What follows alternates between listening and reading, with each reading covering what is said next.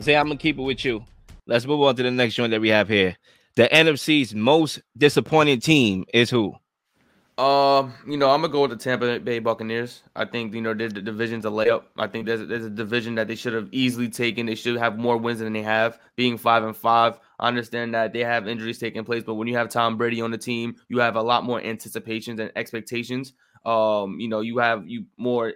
At least when you see Tom Brady on the team, you expect him to be the general, the guy who's leading the pack, the guy who's moving the offense around and flowing. And for me, scoring 183 points and having the least amount of points scored in your division is not, promising. It's actually very disappointing. Even if they are number one in that division, like I said, the divisions are kind of lackluster, very lackluster to say the least. And I believe that Tom Brady should be doing a lot more than what he is. I think the Buccaneers in entirety should be doing a lot more than what they're doing. And everyone in that locker room knows it and believes it. So for me, I think the most disappointing team of this NFC is the Tampa Bay Buccaneers. I'm going to go ahead and disagree. I just think that Zay did that to get at me. You know what I'm saying? But it's all good.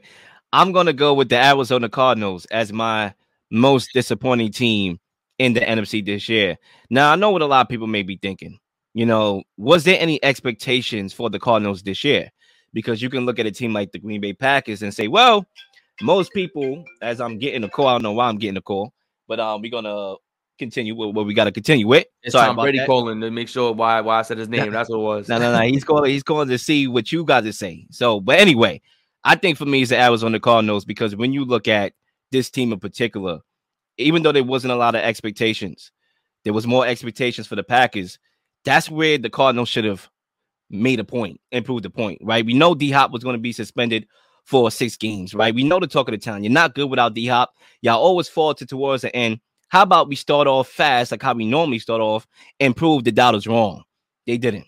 Okay. When you look at this team, I want to start off with Kyler Murray because I do think it's unfair that most people, when you ask them who is the biggest culprit on why the Cardinals are not successful, they would throw out Kyler, right? They would throw you Kyler's name. And I saw that Monday Night Football telecast, and they literally obliterated this guy. Now, when you go to Kyler Murray and his lack of film and attention to detail, anytime you have a quarterback that's willing to put in the work outside of the game, that's your ideal build to be a quarterback from just a off the field perspective. Those are the guys who you really, really want to coach, right? But at the same time, a lot of people said to me, well, Brady, Peyton Manning, they watch film. Yeah, they had to. They wasn't great after the broken play. They didn't have any physical attributes. They couldn't run. They couldn't literally create after the structure of the play like that. Kyler had that candid ability to scramble. You could run a whole offense through his skill sets. Justin Fields, for example, and I don't want to bash anybody's name to make my point a valid point. I think Justin Fields, we got to give him time. But ask him to throw 30 times a game. He's not doing it. And you're not going to win.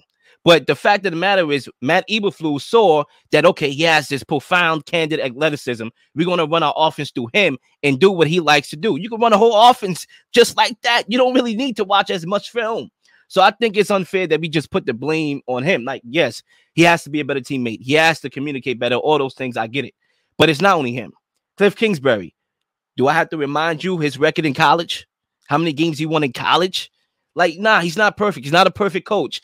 Steve Klein, the roster is not really that talented. The roster is just incomplete. So when you combine those 3 things, it's like it's very frustrating if you're a Cardinals fan, especially when you showed promise the last couple of years and you wasn't able to build off that. Now Kyler Murray's expensive. How are you going to fix a talented roster or a lack of talented roster? How are you going to fix that when you don't got no money? Okay, at least the Packers, they won a Super Bowl with a cheap Aaron Rodgers. Zach, the mic's yours. Yeah, so just responding to that about the Cardinals, they extended their head coach, their GM, and their quarterback in the offseason when they really didn't have to. They just did that for no reason. They had one of their best years in recent memory last year, so they overreact there. In their last 17 games, they're 5-12. They've also had 2 coaches fired for sexual misconduct in the last year. Their quarterback, he's screaming at his head coach on the sideline every time I see, and players are making business decisions on the field like we saw with George Kittle in that Monday night game. I think Cliff Kingsbury has to go. I agree with you. He is obviously a culprit here, but the issue is when you're paying your franchise quarterback so much money, the reason why you're doing that is because you think he's able to succeed while facing that adversity. And clearly we have no evidence that Kyler Murray is able to do that. So I think that's why they're disappointing, because those are the points I wanted to bring up, but I forgot, because they're making money and you just paid your coach.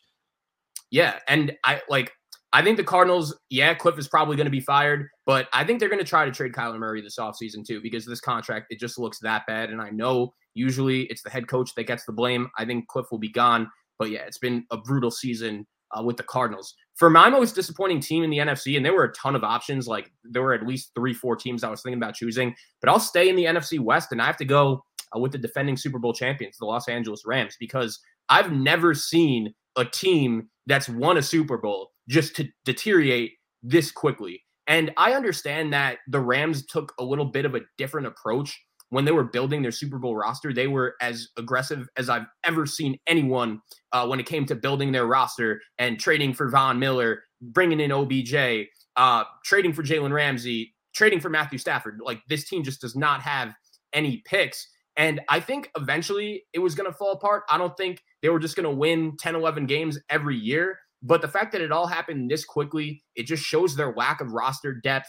I am a big Sean McVay fan. I think he's one of the better coaches in football, but I'm just not really sure if he is still into it, if his heart is still into it. And it's crazy because he's still a young guy. He hasn't been coaching for too long, but he could have been in the Amazon booth every Thursday night instead of coaching the Los Angeles Rams this season. And I think that decision, he definitely is weighing it right now. Like, did I make the right decision? I'm not even 100% sure if he's going to be coaching the LA Rams next year. And I know they won a Super Bowl last year, so it's really hard to just completely throw them under the mud. But at the same time, never in a million years would I think the LA Rams would be this bad. So they are my most disappointing team in the NFC.